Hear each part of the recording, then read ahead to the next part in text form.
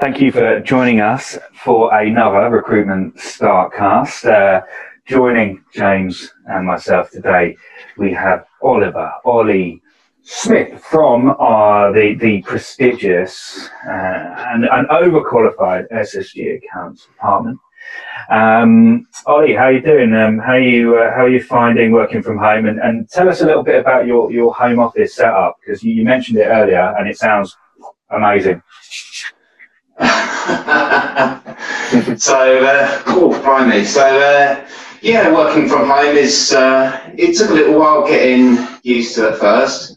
And I just find that working from home, working on a conventional kitchen chair, it was in my back in a little bit, especially that you're not used to sitting on the old normal sort of business office chair. So what I decided to do, I've turned my ironing board so I can leave my keyboard on it.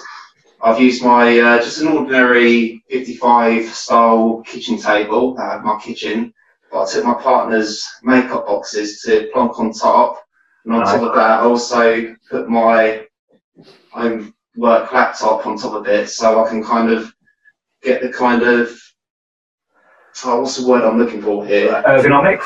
The right ergonomics, that's right. Yeah. So I can work effectively. But everything's all good. Desk there. Honestly, man, I'm envious. I've currently got my computer on a coffee table at the moment, so you've gone about 15 steps beyond me. Yeah. So I'm in awe. All right, yeah. Quickly, Ollie, I was just thought I could ask you just we touched on kind of obviously working from home, but what do you do on a day-to-day basis with SSG clients? Well, that really depends, to be honest. I find that lately, due to this current situation, we've been getting quite a lot of furlough claims coming through the door ever since HMRC opened their portal on the 20th. But what I do first thing in the morning is, of course, I open my laptops and just see what emails have come through the night before, or ones that I haven't been able to get to during the day. So I just basically spend a sort of good hour in the morning just trying to get back to clients if I can. The most important thing though is invoice requests that come through the door. We always like to make sure that we get them out on the same day if they are received before 3:30 in the afternoon. Mm-hmm.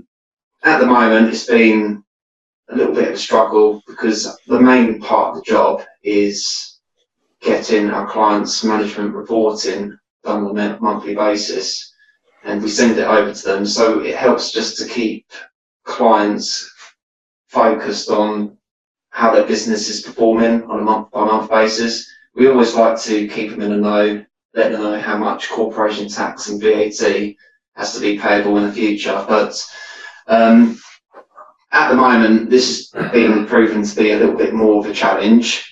Mm-hmm. So we've told clients that we are trying our hardest to get the management reports out to them as best we can.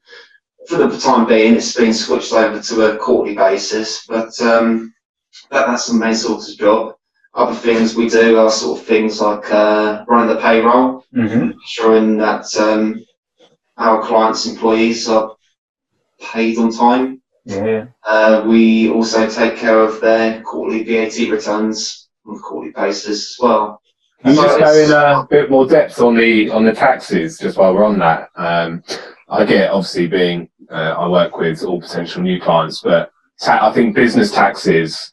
Can you just I just run past them really quickly, because it's a lot different than just working for a company. The different taxes involved in having your own business, and how do people prepare for that? Because obviously they, like you said there, they get VAT bills and stuff. So what's your advice for managing your money right, for so you're not behind on your taxes within a business sense when you start a business?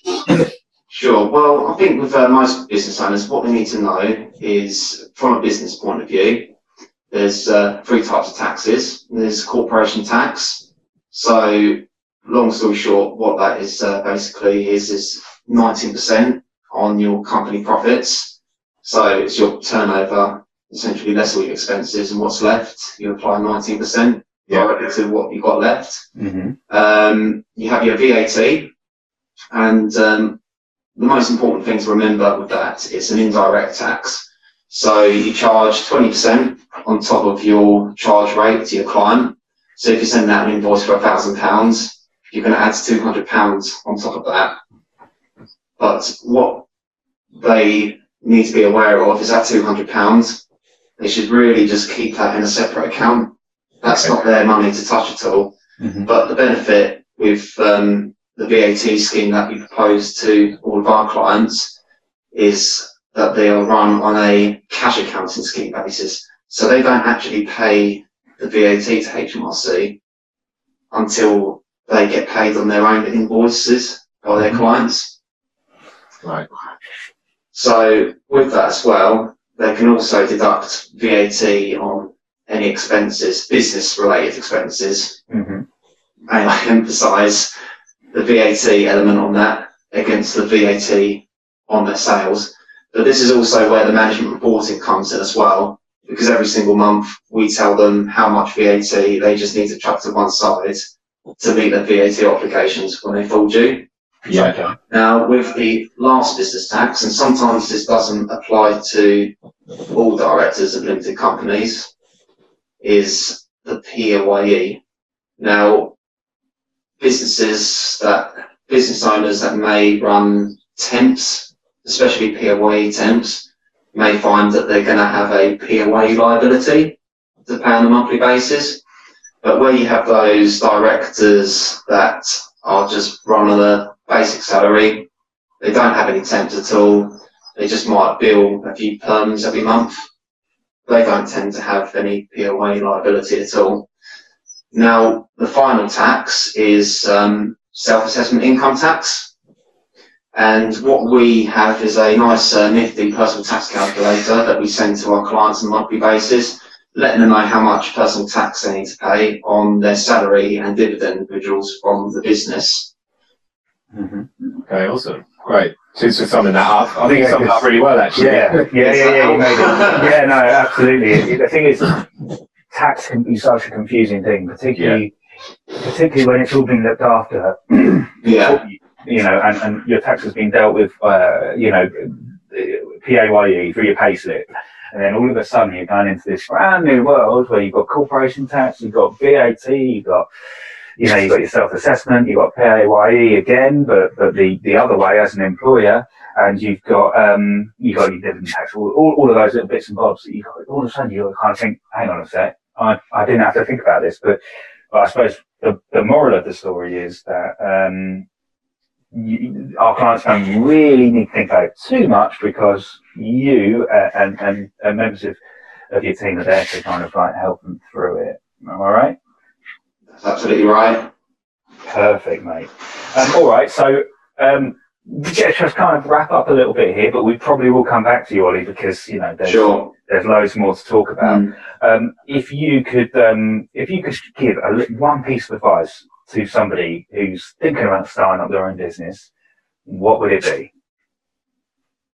One piece of advice, I would say that's to just be prudent. Mm-hmm. So, it's all well and good, getting the sales, getting the money rolling through the door. And of course, without sales, there's not a business. But also, keeping track of your financials as well is very, very important, because I've seen it so many times where clients, even in previous roles that I've had to basically sell, the sports car just so that they can pay their VAT bill at the end of the month. And I think that if you keep track of your finances, you're prudent with your money, and you know where everything is, then, you're on your way to running a very successful business. Mate, spot on. All right, that's brilliant. Thank you again, Ollie, for joining us, and thank you, James, as well. And thank you for joining us too for another Recruitment Startcast. We're going to be back again next week with another member of the SSG team, and we'll be exploring again a whole new world of opportunity when it comes to starting your own recruitment business. Anyway, thanks very much, and we'll see you again next week. Excellent. See you soon.